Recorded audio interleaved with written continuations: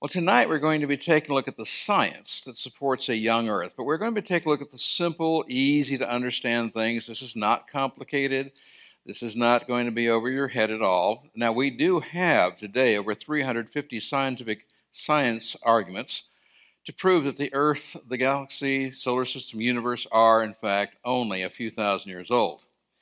Remember that evolutionists do not have even one scientific proof that it is old. They have arguments to deceive you into believing it's old, but they have not one proof that it is old. Because if they had one unarguable proof, we would have to agree with them. But we don't, because they don't. Hello? Now, tomorrow night, we're going to look at the theology of this, that you cannot accept any old Earth view theologically. We're going to talk about that tomorrow night. Tonight we're going to do why I believe in a young creation, looking at the science of a young Earth. Tomorrow, the theology. Now, I spoke about marriage, the creation's view of marriage last night, and ladies, I hope you enjoyed that.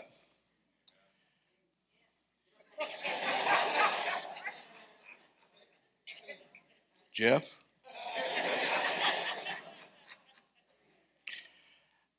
But ladies, I do hope that you enjoyed that, and I did that message to really help you out. I hope that you did enjoy it. And we're going to do a little something for you tonight, too. So, ladies, I want you to help me, okay? Okay? That's better. Well, in talking about the age of the Earth and looking at some of the simple science and so forth, I want you to think about this. Is there anything about a rock that will tell you how old it is? Is there anything about the size, feel, shape, smell, taste, weight, specific gravity, chemical composition, density? Is there anything about a rock that will tell you how old it is? The answer, of course, is no. There is nothing about a rock that will tell you how old it is. Think with me. I can go outside right now, pick up any rock I choose to. I can claim any age I want to for it. You may disagree with me, but you cannot scientifically prove that I'm wrong. Did you hear that? I can pick up a rock, claim any age I want to for it. You may disagree with me, but you cannot scientifically prove that I'm wrong. I mean, think with me for just a moment. When you pick up rocks, do they come with little white strings, little white tags attached saying I'm 10 million years old and signed by a scientist who was there at the time? Excuse me? Come on, folks. The correct response tonight will be not a chance. So, could you do that? Not a chance. I was once asked to write an article for a Christian magazine, and sometimes when you're asked to write articles, they'll say, here's the title, please write the article. Sometimes they say, pick your own title, write your own article. On this particular occasion, I was asked to write an article. They gave me the title of the article. The title was to be, How Do You Date a Rock? And my first response was, first you have to ask her.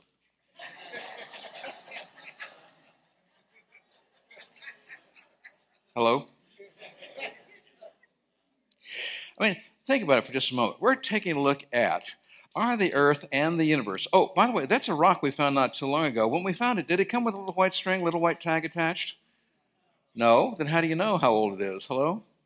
If it's possible to turn down those spotlights on this, it's really washing out the screen, and people really need to see this if possible. Thank you.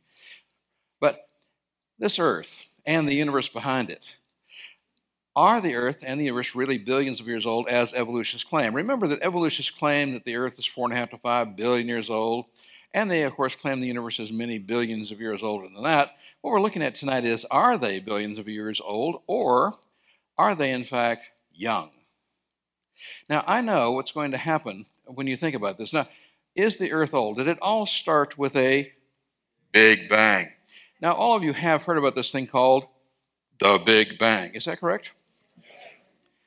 I have one simple logical question to ask you. You don't have to know anything about science to answer this question. When was the last time you saw an explosion construct a building? I'm sorry, was that too fast for some of y'all? Come on, what's the last time you saw an explosion construct a building? Never. And you never will, is that correct? Because explosions destruct, they do not construct, is that correct? The whole concept of the Big Bang, and there's not one Big Bang theory, there were many different Big Bang theories, but they were all illogical, unreasonable, unscientific. But evolutionists promoted it anyway because otherwise there had to be a God. Hello?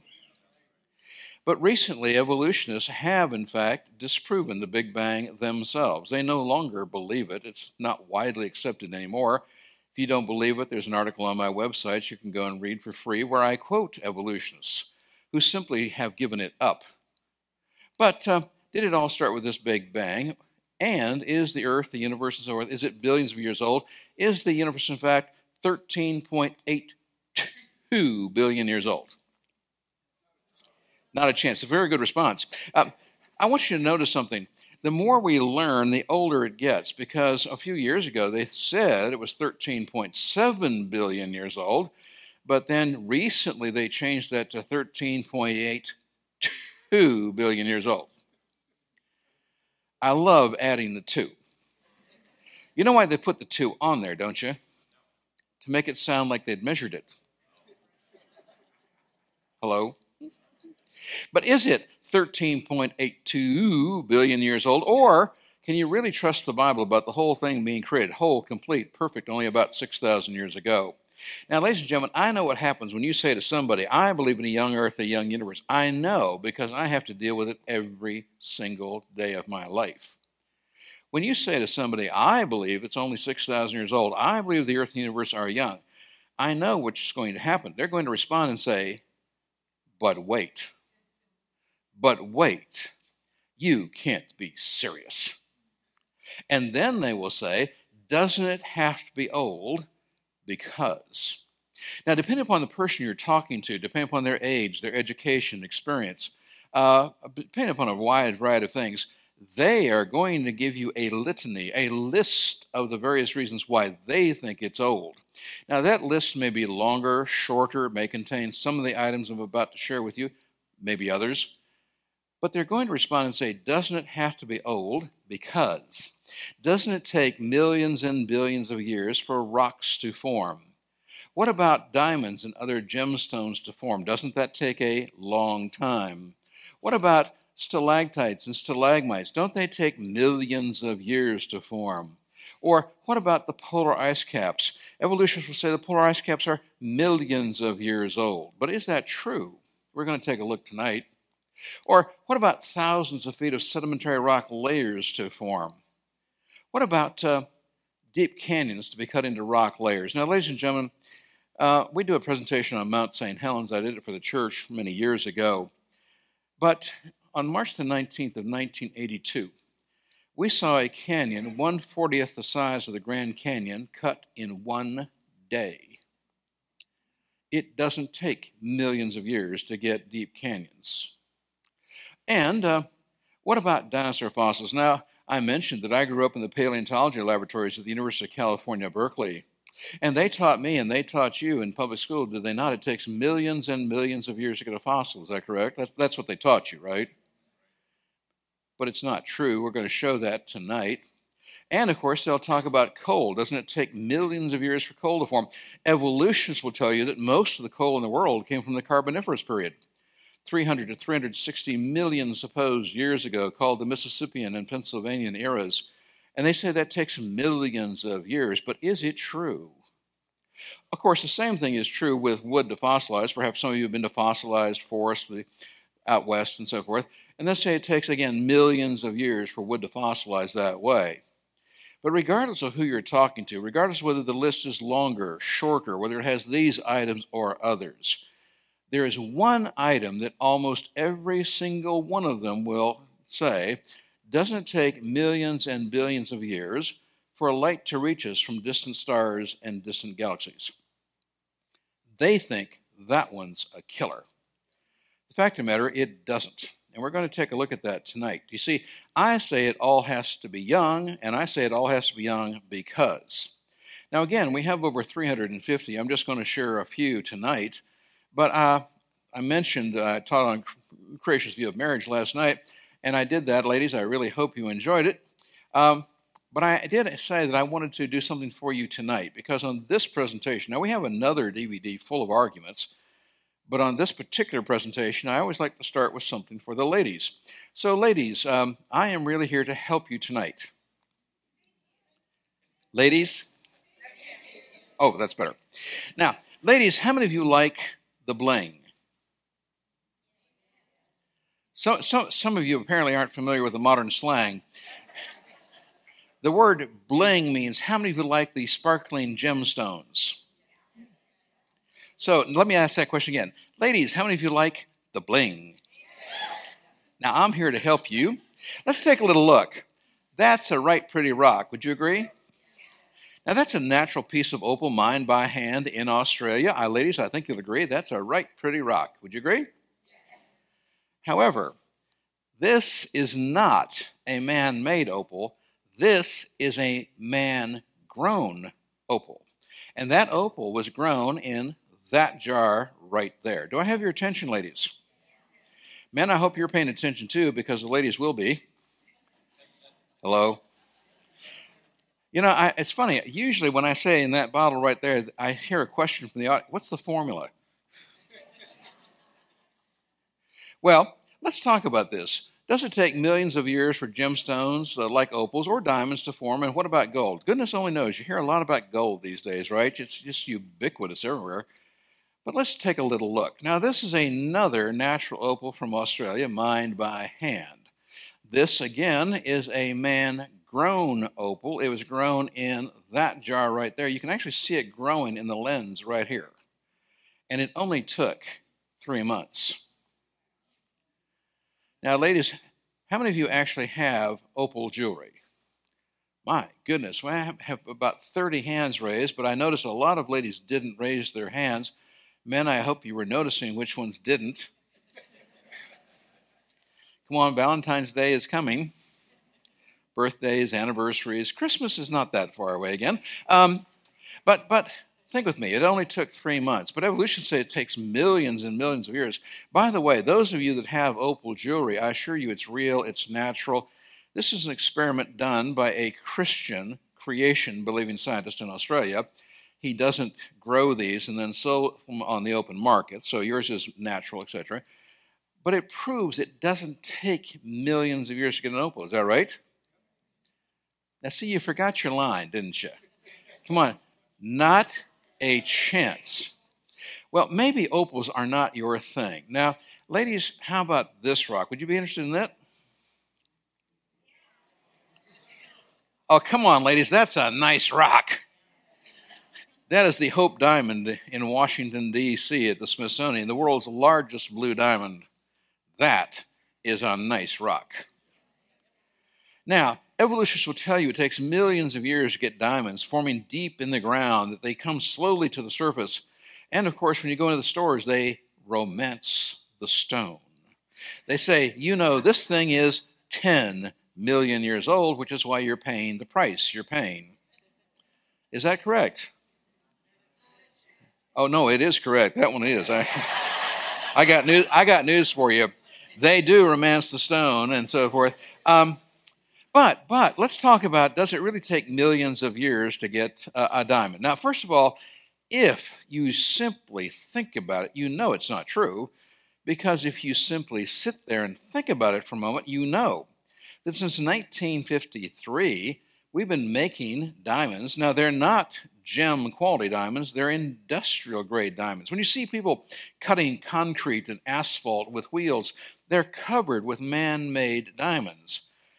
Now, they are real diamonds. They're not gem quality, but they're real diamonds. They're industrial grade diamonds, and we've known how to make them since 1953. So does it take millions of years to get a diamond? See, folks, not a chance. Thank you. But how many of you do know that in 2003, we started making pure gem quality diamonds in a matter of minutes? Please notice I give the citations on many of the slides. This comes from Nature magazine. Now, ladies and gentlemen, Nature magazine is the single highest scientific journal in the world for evolutionists. It's printed in the United Kingdom. If you are an evolutionist, if you can get your article published in Nature magazine, you have made the A list. Hello? I'm not worried about quoting from evolutionists. Evolutionists find lots of really good stuff, and they got a lot of money to find it. The problem is they have the wrong interpretation of it. Hello? So I'm not at all hesitant to quote from evolutionary sources, but this comes from February 2003. But the problem here was though it only take some matter of minutes to make a pure gem quality diamond, it took incredibly high temperatures and high pressures. But if you know anything about a scientist, you know that once we learn how to do something, the next question is, how do you do it cheaper, faster, or both? The very next year, in 2004, we started making pure gem quality diamonds in only 12 hours at much lower temperatures and much lower pressures. Again, this comes from New Scientist, a totally evolutionary publication. It is such an evolutionary publication, I say it's 154% evolution. Hello? But of course, well, now we're down to 12 hours, but much easier to do at lower temperatures, lower pressures, correct? But of course, if you know anything about a scientist, once we learn how to do something, the next question is, how do you do it cheaper, faster, or both, correct? And so in the year 2006, we started making pure gem quality diamonds up to 10 carats in size in only 24 hours.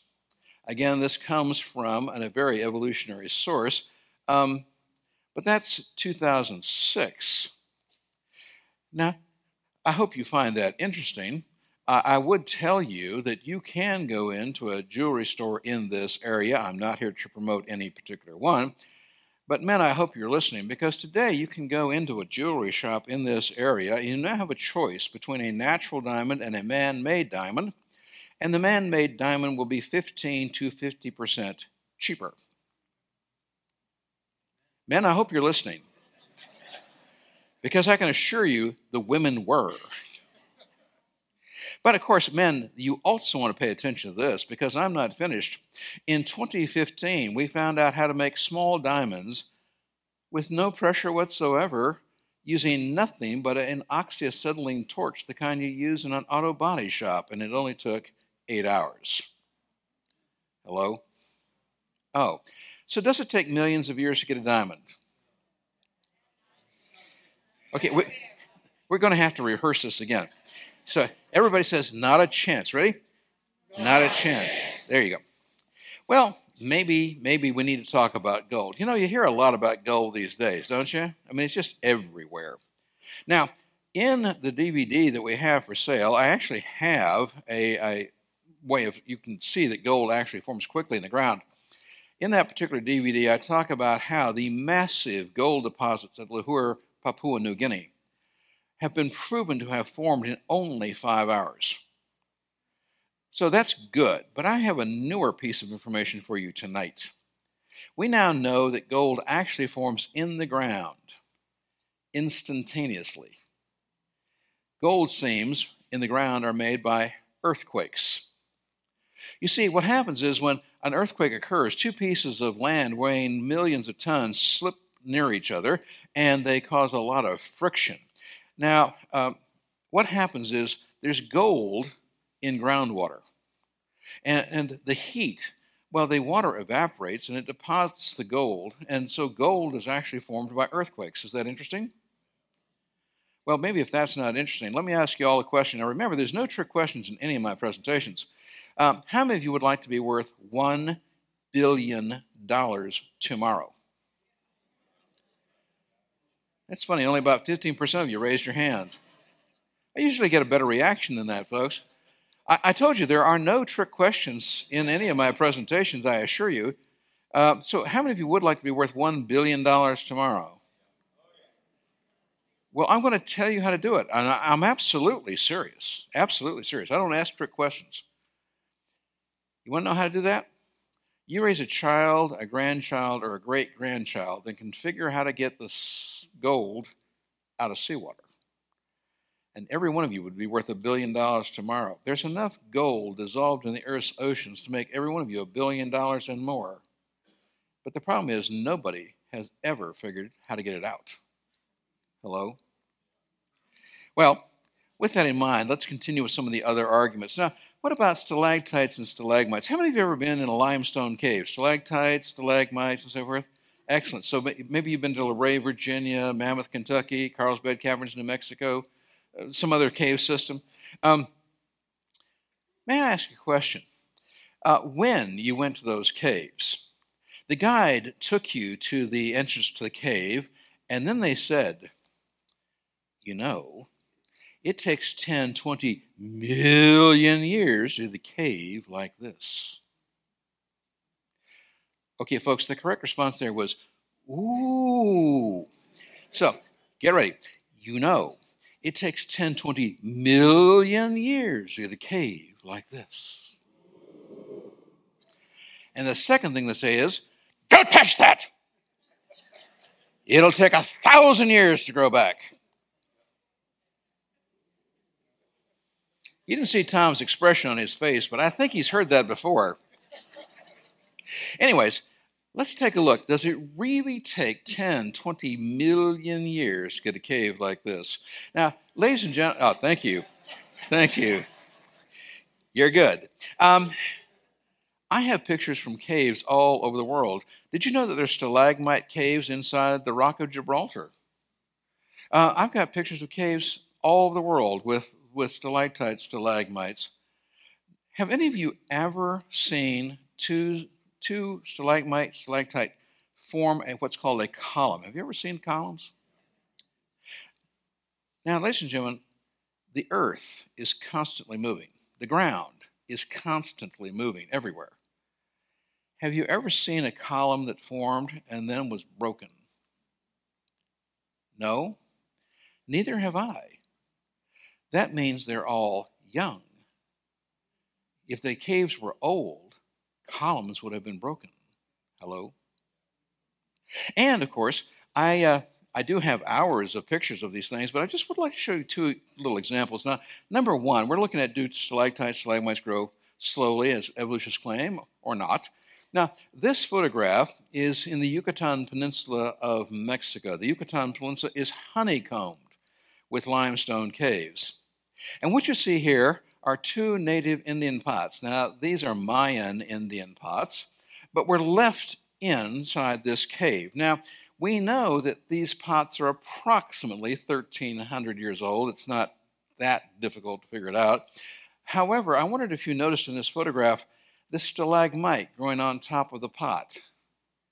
And it took less than 1,300 years to do it. Is that correct? Oh, so does it take millions of years to get a limestone cave? Ah, you guys are starting to get it now. Proud of you.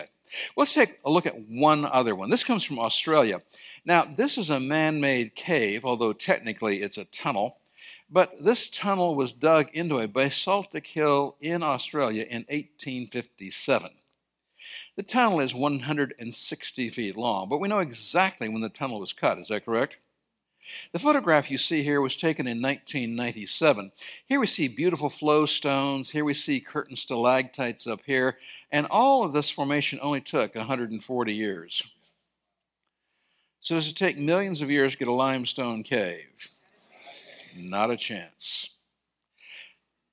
And what about the Antarctic ice caps? Now remember, the Arctic ice cap is just ice floating on water. But in the Antarctic, we've got a continent down there. Is that right? Now, Russian scientists at what is called the Vostok Hole. The word Vostok in Russian means east. That's all it means, just a direction, east. But Russian scientists at the Vostok Hole have drilled down through the polar ice cap in Antarctica, and they say that they have found 400,000 little layers in the ice. But French and Italian team of scientists at what's called Dome C say that they have found 800,000 little lines in the ice as they bored all the way down to the ground. Now, American scientists have drilled all the way through the polar ice cap in Greenland. Do you know what they found at the bottom under the ice in Greenland? No? Dead insects and leaf litter. Greenland used to be green. Hello? But evolutionists tell you in these coring projects of drilling down through the polar caps that every one of these little lines that you see in these ice cores, they represent a year, that they're just like the tree rings in a tree trunk, that you can count the lines and tell how old it is. And so they'll say, oh, over here it's 400,000 years old. Over there it's 800,000 years old. And when I was an evolutionist, I used to believe that. But I don't believe it anymore. Now, I realize that we do have one or two people in this room who can actually do this, but for the rest of you, in your mind, I'm going to ask you to come back with me to World War II. So just in your minds, if you don't have the memory, just come on back with me to World War II, okay? Because in 1942, two Boeing Liberator fighters, bombers, and 6 Lockheed P-38 Lightning fighters took off from the United States to be a part of the war effort in Europe. But these planes cannot fly directly to England. They don't have the fuel capacity. We didn't have mid-air refueling in those days, and they cannot fly directly across the Atlantic. Now, if you cannot fly directly across the Atlantic, how do you do it? You fly around the Atlantic. You go to Bangor, Maine, and you fuel up. Then you go to Newfoundland. You go to the southwest corner of Greenland. You go to Iceland, and eventually you will work your way to England. You with me? Now, these 8 planes got to the southwest corner of Greenland. They fueled up. They started to fly east over the polar ice cap of Greenland, got out over the water on their way to Iceland, and they ran right smack into a white-out blizzard.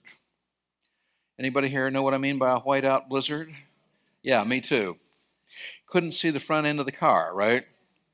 So they cannot land in Iceland because they can't find Iceland. So they have to turn back. Problem is, they don't have the fuel to get back. They have only 2 choices.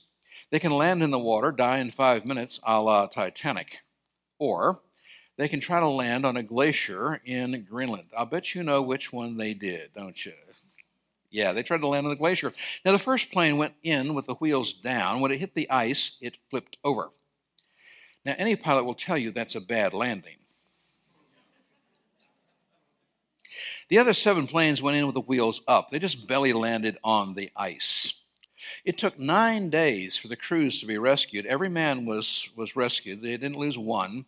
But the planes were simply left there because in 1942 it was much cheaper, much faster to just build new planes, and they were all damaged, and so they just left the planes there. But 46 years later, in 1988, some enterprising men from the state of Kentucky remembered that those planes were up there.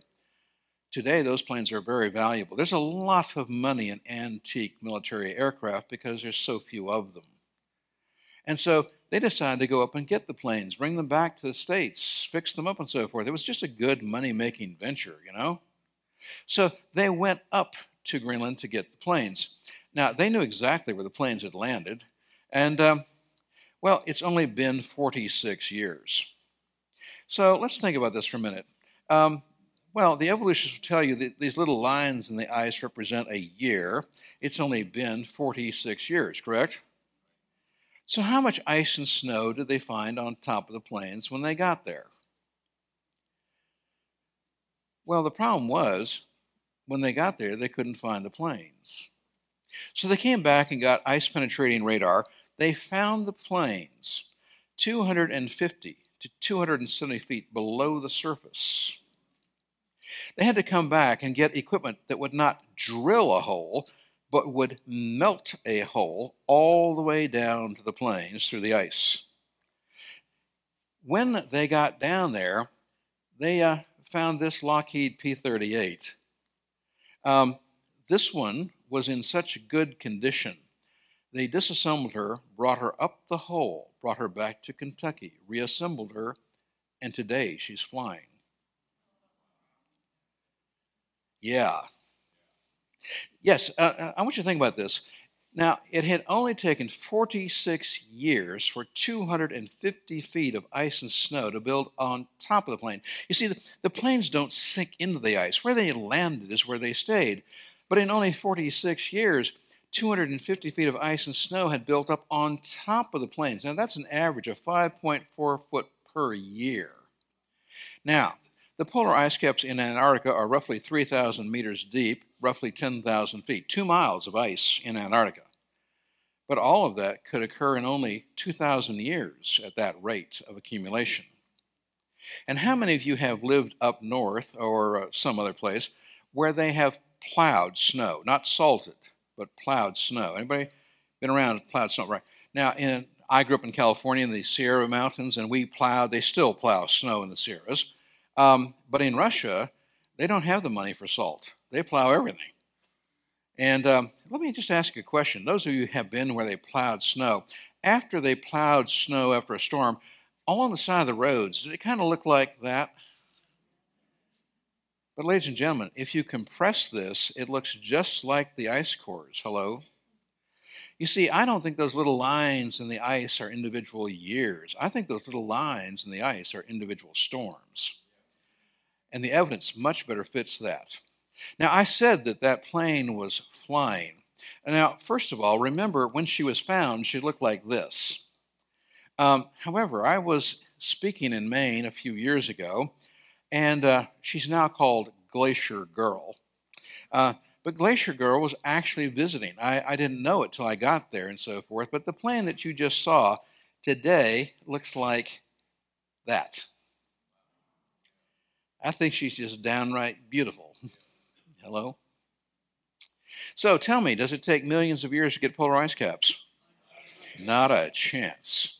And then, of course, we want to take a look at, does radiometric dating prove that things are millions and billions of years old? Now, I might use a word occasionally that many of you might not be familiar with. When I do that, I will always define what the word means. So what is this word radiometric? What does that word mean? Well, it is the supposed use of the decay of radioactive materials to then supposedly measure the amount of time it has been since a creature lived or an event occurred. Radiometric, the supposed use of the decay of radioactive materials to supposedly determine how long it has been since an event occurred or a creature lived. And all of you are familiar with some of these, of course. The most common one taught in school is carbon-14. And I'm sure you're all at least basically familiar with the term carbon-14. But there are many other methods. There's potassium, argon, rubidium, strontium. There are other methods and so forth. What's the problem? None of them work. None of them work. You see, they all start with 6 fatal false assumptions, but carbon-14 has 20 fatal false assumptions. Please tell me, if you try to date something using 6 fatal false assumptions or 20 fatal false assumptions, how can you possibly get an accurate date? And all of you can sit here right now and think of at least one reason that none of them work. And I will tell you that any knowledgeable evolutionist knows they don't work. Now, there's lots of evolutionists and evolution teachers that will talk about them, but a knowledgeable evolutionist knows that they don't work. But think with me for a moment. Today, with modern technology, we can determine the amount of isotopes that are in a sample today. But we don't know what the starting conditions were. There's absolutely no way that you can tell me what was actually in the rock when the rock came into existence. You're making assumptions about it, but you have no proof. So if you only know the ending conditions, but you do not know the starting conditions, it's simply invalid. Is that correct? And all of them start with 6 fatal false assumptions, but carbon-14 has 20. But let's think biblically for just a moment. After all, we believe the Bible, correct? Come on, Pastor Bill's listening. I said, we believe the Bible, right? Yes. That's better. Okay. Now, if you think biblically for just a moment, the flood of Noah would drastically change the carbon cycle on Earth, making all carbon-14 dates totally invalid. I would also point out that above-ground atomic bomb testing throws off all carbon-14 dates too. There's lots of other problems with it. But let me ask you a question. If these things worked, if they worked, and you could use 2 different methods on the same rock, wouldn't you expect to get approximately the same age? Come on, folks, it's just a concept kind of a question here. If these things worked, and you could use 2 different methods on the same rock, wouldn't you expect to get approximately the same result? Right? I mean, I'm not asking for perfection, but you would expect to get something close, right? I mean, after all, would you agree if we were, say, within 5%, we would say that they appear to work? Okay, that was 6 people. Apparently, you all want to bargain. How about 10%? If they were within 10%, would you agree they appear to work? Yes. Okay, that's a lot of people, but I didn't get everybody. Okay, what do you want? 15%? If it was 15%, would you? Okay, apparently you already figured this out. You see, there are tremendous contradictions between two different methods used on the same rock. Now, I'm going to give you only 3 examples. Now, we have a whole program on 14. We have a whole program on potassium argon. But I just want to give you 3 examples. Now, this is Sunset Crater National Monument in eastern Arizona. Perhaps some of you have seen it. I know that some of you have been to the Grand Canyon. If you go up the east road to the Grand Canyon, the east end of the canyon, you pass right by here. Beautiful little spot, well worth taking a few minutes to pull in. And this is a small volcano, but the cinders at the top of the volcano here give it this color that at sunset it just glows. And so that's why it's called Sunset Crater, okay? Now, we know that this volcano erupted approximately 900 years ago. It's really not that hard to figure out 900 years. But if you know anything about the southwestern part of the United States, you know there have been Native American Indians living there for thousands of years. At least 3,000, maybe 4,000 coming from the Tower of Babel. And so we know that, of course, there were Native American Indians in the Southwest, and we know that there were Native American Indians here at the time of this particular eruption, because in the lava flows and cinder cones from this eruption, we've actually found Native Indian artifacts trapped inside the cinder cones and lava flows. We know they were there, correct? Now, when you're dealing with volcanic materials, evolutionists will tell you that you use the potassium argon method of testing. And so we collected some samples, sent them to a lab, paid them for the test, didn't tell them where they came from, and they came back and told us how old the samples were. And they said that the samples were 210 to 230,000 years old. For material we know is roughly 900. I think that's more than 15%. How about you? Or, this again is another piece of volcanic rock, in this particular case from Australia, but trapped inside the lava rock was a piece of wood here. What happened was there are volcanoes along the east coast of Australia, and a volcano erupted, and the lava came down the side of the volcano, surrounding live trees, killing the live trees, but it also surrounded pieces of dead wood on the forest floor. And there's no possibility of contamination because this piece of wood was completely trapped inside the rock, so there's no possibility of contamination. Now, the heat of the rock turned the wood into charcoal. And so this, of course, is carbon, right?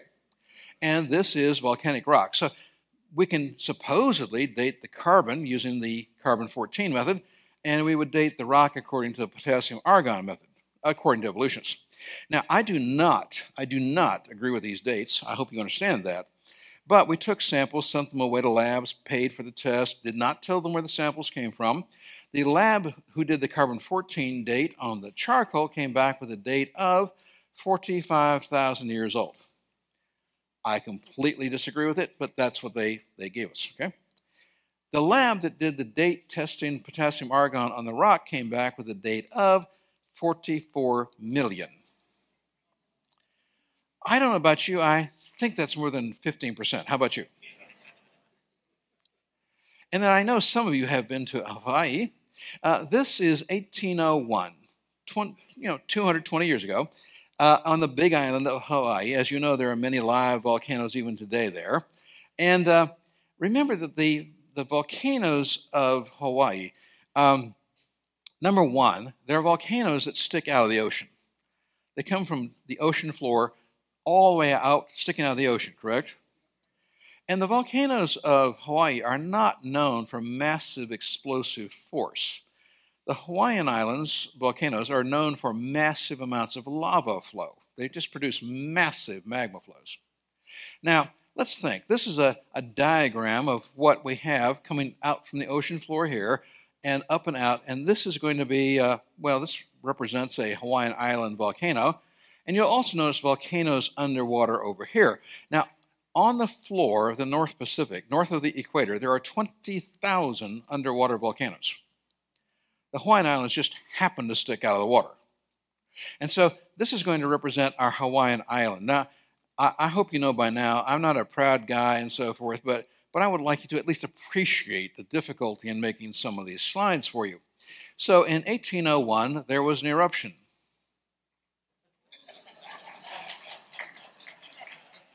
Apparently, most of you missed it.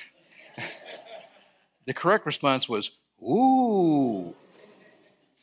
So, in 1801, there was an eruption. Much better. But again, what happened? Massive amount of lava flow. It came out of the top of the volcano, all the way down the side of the volcano, into the Pacific Ocean, and all the way down the side of the volcano to the ocean floor, 2.6 miles down. A few years ago, we got this bright idea. We said, let's send a robot down the lava flow because it's one continuous flow. You can just see it, and let's take some samples where humans can't dive, and, let's see what we get. And so we sent the robot down 0.8 of a mile, took a sample, came back, and got a potassium argon date of 0 million years old. Now, technically, I want you to know that's correct. Because, you see, carbon-14 decays very, very quickly. It has a half-life of 5,730 years. By the way, if anybody ever tells you, they've dated dinosaur fossils 65 million years old using carbon-14. I want you to look them right back in the eye and laugh hysterically. Come on, practice. Somebody says that, they don't have a clue what they're talking about. You see, carbon-14 breaks down very quickly. The most sensitive scientific instrument we have on Earth today cannot measure carbon-14 ratios beyond 17.5 half-lives. For your purpose tonight, that would be equivalent to 103,000 years. Carbon-14 goes to 0 in 250 to 350,000 years. You can't possibly measure anything millions of years old with carbon-14.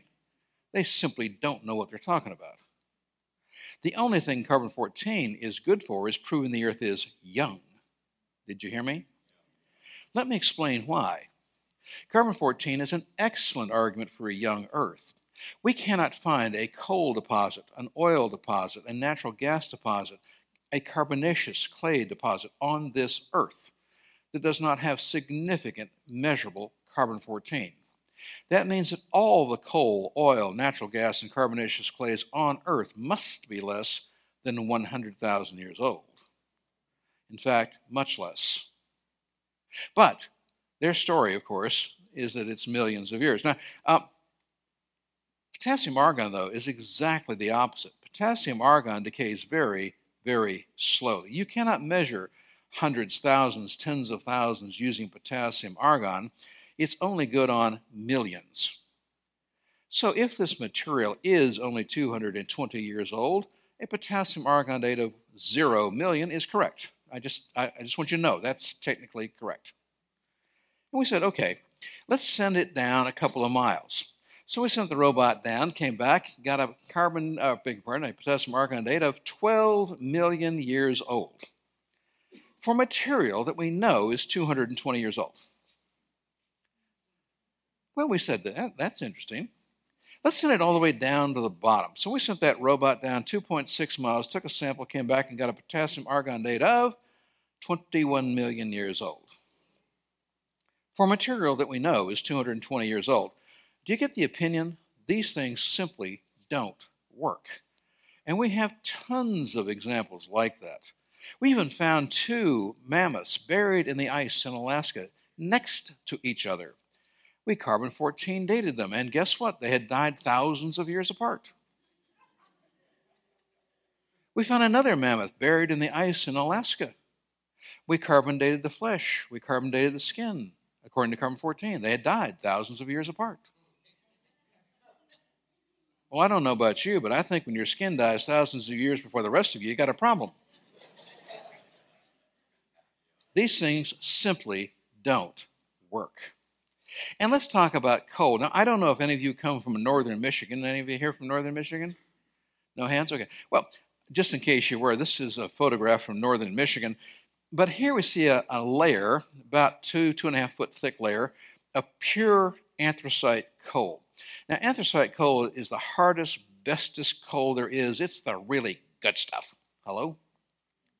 Now, ladies and gentlemen, you only find coal, oil, natural gas between layers of sedimentary rock. Now, what is sedimentary rock? You may remember from school, sedimentary rock comes from the word sediment, but sedimentary rock is just dried out mud. See, I told you this stuff is really simple, you know? But you only find natural coal, natural oil, natural gas between layers of dried out mud. And of course, you can see layers of dried out mud below and above. Those of you that were fortunate enough to get some of those fish fossils, take a look at all the little layers in those pieces of rock you just got. And those are sedimentary layers, dried out mud. But here's the problem. You see, anybody who knows anything about the formation of coal will tell you it takes 10-foot thick layer of dead plant and wood material all in one place, all at one time, without decay, compressed to 1 foot thick to get anthracite coal. Now, if you compress it 2-3 to 1, you get brown lignites. If you compress it 5-6 to 1, you get medium-grade bituminous coals. But you've got to compress it 10 to 1 to get anthracite coal, the really good stuff. But here's the problem. Number one, you only find it between layers of dried out mud. Now, first of all, what should that tell you? What does layers of dried out mud above and below tell you? It tells you that this is the result of a flood. Yeah. And out in the states of Colorado, Utah, and Wyoming, we have pure, thick layers of anthracite coal, 200 and 300 foot thick. Now that means that you would have to have had a layer 2,000 foot thick, 3,000 foot thick of dead plant and wood material all in one place, all at one time, without decay, and enough mud on top of that to compress it down to 200 to 300. I would suggest to you that only a worldwide flood could do that. And you find the most interesting things in coal. I mean, you really do find the most interesting things in coal. I'm just going to give you one example tonight. For instance, what about this dinner bell? Well, I call it a dinner bell. It's the size of a dinner bell. But this was found in 1944 in medium-grade coal in West Virginia. But the coal, according to evolutionists, is over 300 million years old. Anybody here got a problem with that? Now, the bell itself was made out of an extremely unique alloy, not used in modern alloys. And when you look inside the bell, it has an iron clapper inside. So the clapper is made out of iron, but the bell is a most unique alloy. Now, if something is a fact, I simply state it. If something is my personal opinion or speculation, I will always say so, okay? So, what is the fact about this bell? It was used by a human before the flood, trapped in vegetative materials during the flood that turned into coal because of the flood, and we found it later. That's a fact. However, I'd like to speculate with you for just a moment. I want you to take a good close look at the top of this bell. Now, I'm going to show you a close-up view, but I want to take a good close-up look at the top of this bell. It looks like that. Now, this is my personal opinion. You form your own, okay? But based upon what I see here, I think that this bell was used in pagan worship before the flood. I can't prove it, but I think that's true. It's my opinion. But I don't speculate things unless I have a good reason. You see, I speculate that because we have found similar shaped bells in Hindu deity worship and at Babylon. So I think my opinion is on good ground. And then, of course, I'm sure, well, we have to talk about fossils tonight. Now, again, I grew up on fossils. I cut my teeth on fossils, so to speak. And they taught you in school that it takes millions and millions of years to get a fossil. Is that correct? Well, in this particular presentation tonight, I'm going to show you my third most favorite fossil. Now, if you want to see my first and second most, dear and near fossil, That's in our Dinomania presentation. That's called a teaser. But I'm going to show you our my third most favorite fossil. Ladies and gentlemen, tonight I would like to introduce you to a fossil, Teddybearosaurus. Now, this fossil, Teddybearosaurus, fossilized in only 4 months. So please tell me, does it take millions of years to get a fossil? Not a chance. Would you like to see where this teddy bear was fossilized? That's 3 of you. How about the rest of you? Oh, you would. Okay. Otherwise, I was going to go on to something else. Well, let's take a look at where was this teddy bear fossilized. Well, take a look. This is called the Dripping or Dropping Well in Yorkshire. It's on the River Nid. Now, Yorkshire is the northeast corner of England, right against Scotland. And, well, what do we have here? Up on top, there's a mineral spring, and mineral water flows over the edge here, along the edge of the river. But the mineral water flows down over here. The water evaporates, and leaving the mineral here as a sort of a stone waterfall. But the color you see here is the algae growing in the water, right? So what they've done is they've put hooks down here along the bottom in a line, and people come along and they hook things up here. They come back 4 months later, and they're fossilized.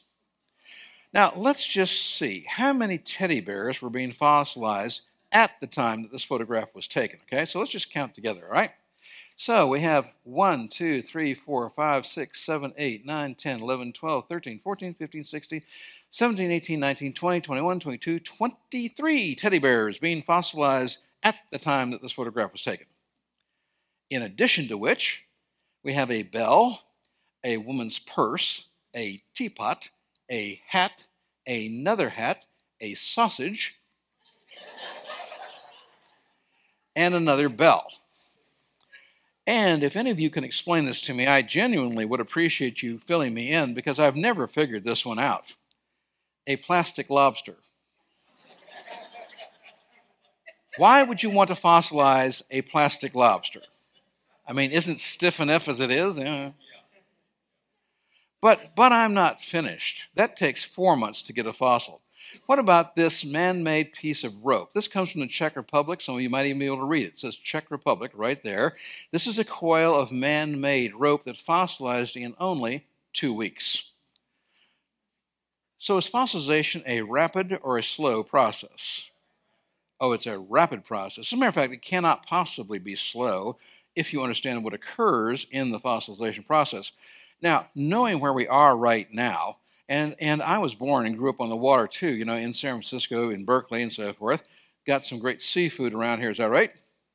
Now, I'm not going to call on anybody here. I want to assure you that. But I would like to just see some hands. How many fishermen, fisherwomen do we have in the room? I'm not going to call on you. Just how many would like to fish? 1, 2, 3, 4, 5, 6, 7, 8, 9, 10, 11, 12. Okay, thank you. It's about a dozen, maybe 14. Now, I'm not going to call on you. But you guys who just raised your hand are going to be my expert witnesses, okay? Okay? Now, would you agree this is a fossil fish? Looks a little bit like those fossil fish that were being handed out, doesn't it? It's not from the same location, however, but based upon this particular fossil fish and others like it, based upon the condition of it, an evolutionary believing paleontologist made an honest observation. Now, ladies and gentlemen, when an evolutionist makes an honest, valid, scientific observation, I want to compliment him. And I compliment this particular evolutionist. I'm sincere. Because he didn't let his religion get in the way of a good scientific observation. He said, based upon the condition of this fish, it had fossilized in 5 hours or less. I mentioned that I do mission work in Brazil. I was in Brazil 16 straight years until this past year. COVID prevented it. But this comes from the Santana Formation in Brazil. We found fossil gills, fossil muscles, fossil stomachs. The evolutionist wrote in his report, and I quote, "What is clear is that the fossilization process took place moments after the fish died and was completed with only a few, probably less than 5 hours," unquote. However, this evolutionist went on to write in his report, quote, In this case, instantaneous fossilization is suspected to have been the very cause of death. Apparently, some of you didn't quite hear that. He just said this fish was DOA, fossil. Please tell me, if you can die from fossilization, is it a rapid or a slow process? It's a rapid process. It cannot be slow. And I'm sure that all of you have noticed, too, that the moon is moving away, correct? Y'all haven't noticed the moon is moving away? Where are your powers of observation, folks? The moon is moving away at a staggeringly fast rate. Are you ready to be staggered? You know, y'all are not convincing. I said, are you ready to be staggered? Yes. That's better. The moon is moving away from the earth at a staggeringly fast rate. I can't believe you hadn't noticed. It's moving away at 1.5 inches a year. And you hadn't noticed. Oh my goodness. Now, that may seem silly. I agree. 1.5 inches a year sounds silly, but what you don't realize is it's incredibly important. It's staggeringly fast. Think with me for just a moment. If God created the earth, sun, moon, and so forth 6,000 years ago, that means that the moon has only moved away 9,000 inches. That's only 750 feet, which is not a whole lot in 239,000 miles, you must admit. But how many of you remember something called the law of gravity? Oh, come on, folks. You all remember the law of gravity. Look, I'm not asking if you remember the formula, okay? But y'all remember the law of gravity, right? And it says that the closer two objects are, the greater the force pulling them together. It's the universal force that holds the universe together, correct? Now, you do not have to believe me. You can prove this for yourself. All you need is a laptop computer. I'm not so sure there aren't some tablets and phones that wouldn't make this calculation. You put the formula for the law of gravity into that device. You put the mass of the moon, the mass of the earth, you put the distance 239,000, the average distance away, hit enter, and go back in time and see what happens. Think with me. It's moving away at 1.5 inches a year now, right? But if I go back 1 year, it's going to be 1.5 inches closer, correct? But as I start to go back hundreds of years, what's going to happen? Well, as it starts to go back, the force of gravity is going to increase. Gravity is an inverse square law. You half the distance, you quadruple the force. And so just put it in a laptop computer, hit enter, and go back in time and see what happens. Because, well, if you go back, it starts coming back at a foot a year. Then the moon starts coming back at a mile a year. Are y'all with me? You only have to go back 1.4 billion years, and the moon will be touching the earth. Perhaps you don't quite get it. See, evolution say the earth is 4.5 billion years old, but the moon would have been touching the earth only 1.4 billion years ago, which means the moon must have been touching the earth for the first 3.4 billion years, correct? And then it's moving away ever since, right? Right? No? Not a chance. Thank you very much. And there's something else. It's called the Roche distance, R-O-C-H-E distance.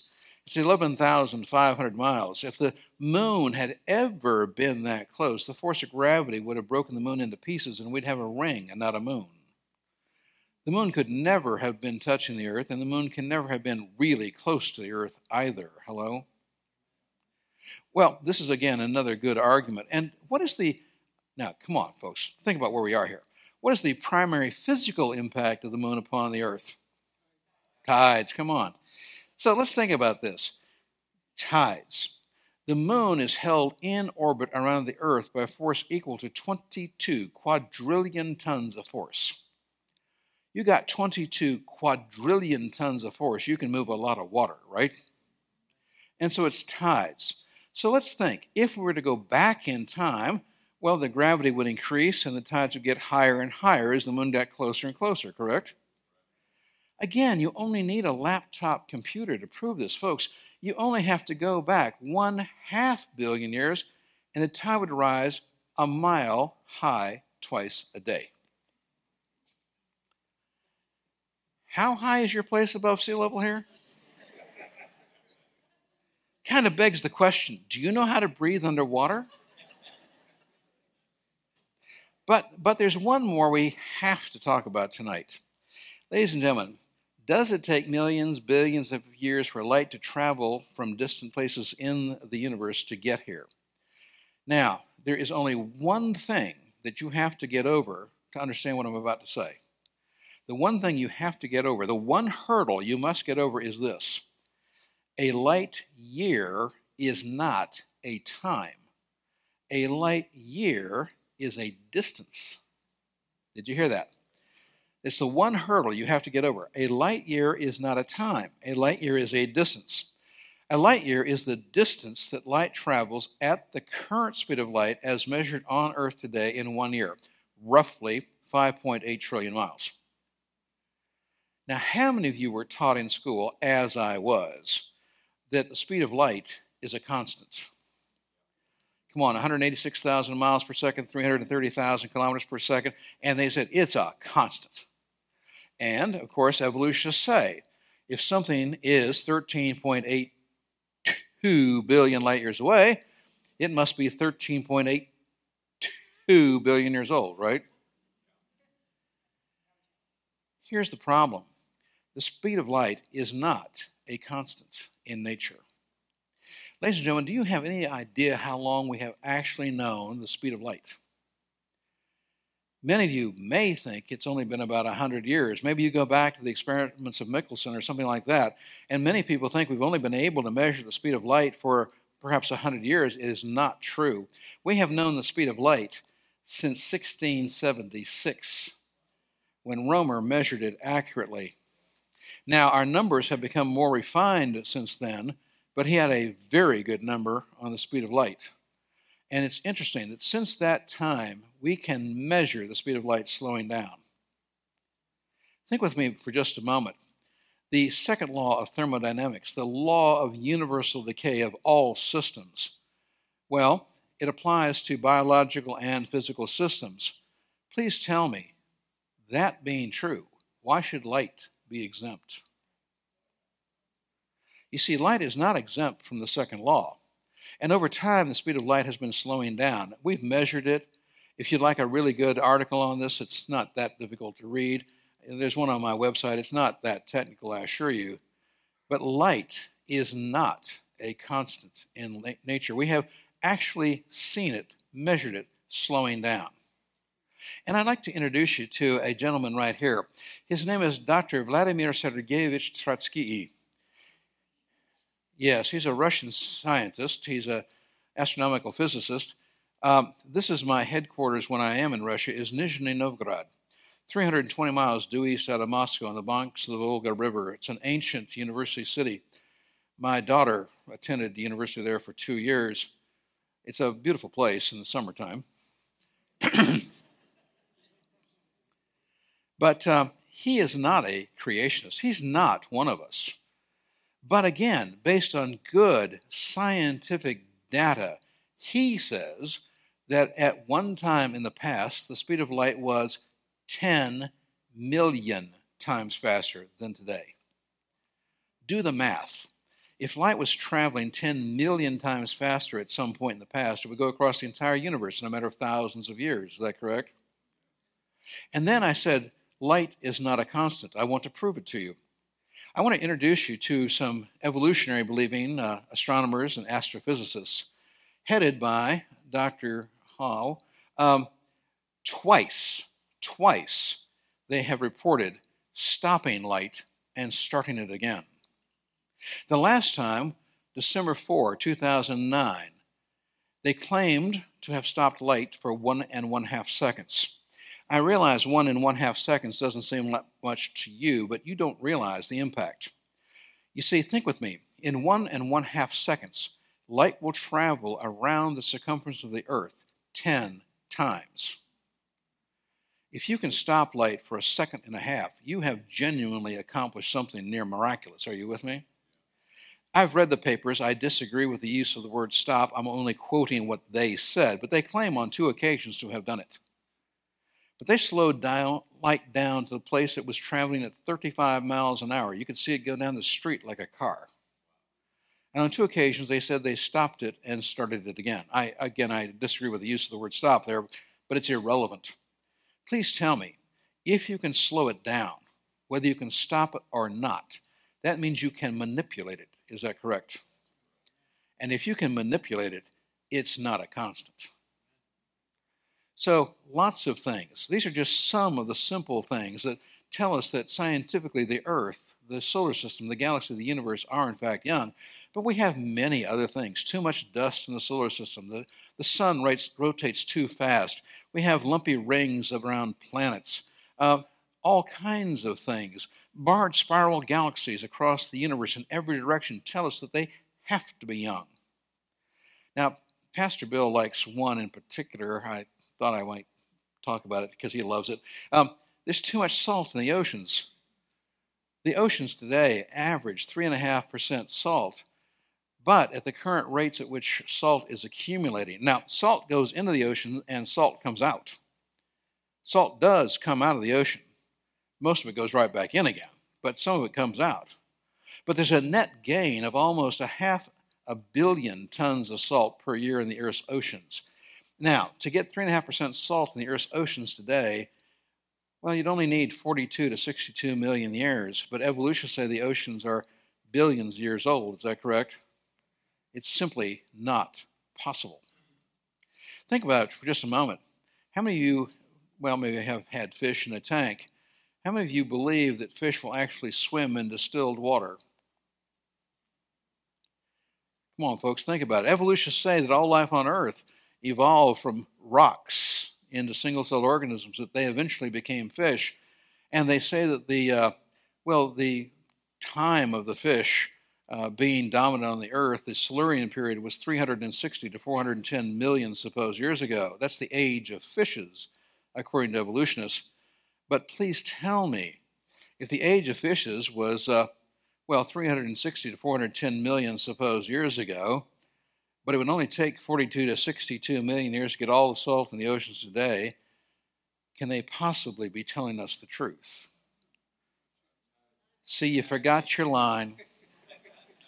Can they possibly be telling us the truth? Not a chance. Don't ever let them deceive you, your children, your grandchildren, or your great-grandchildren again. Amen? If you would like to know more about the Lord Jesus Christ, you may contact us at the church website, gospelbaptistchurch.com, or you can go to Facebook and type in Gospel Baptist Church, Bonita Springs, Florida. Also, you could call the church office at 239-947-1285. Thank you, and God bless.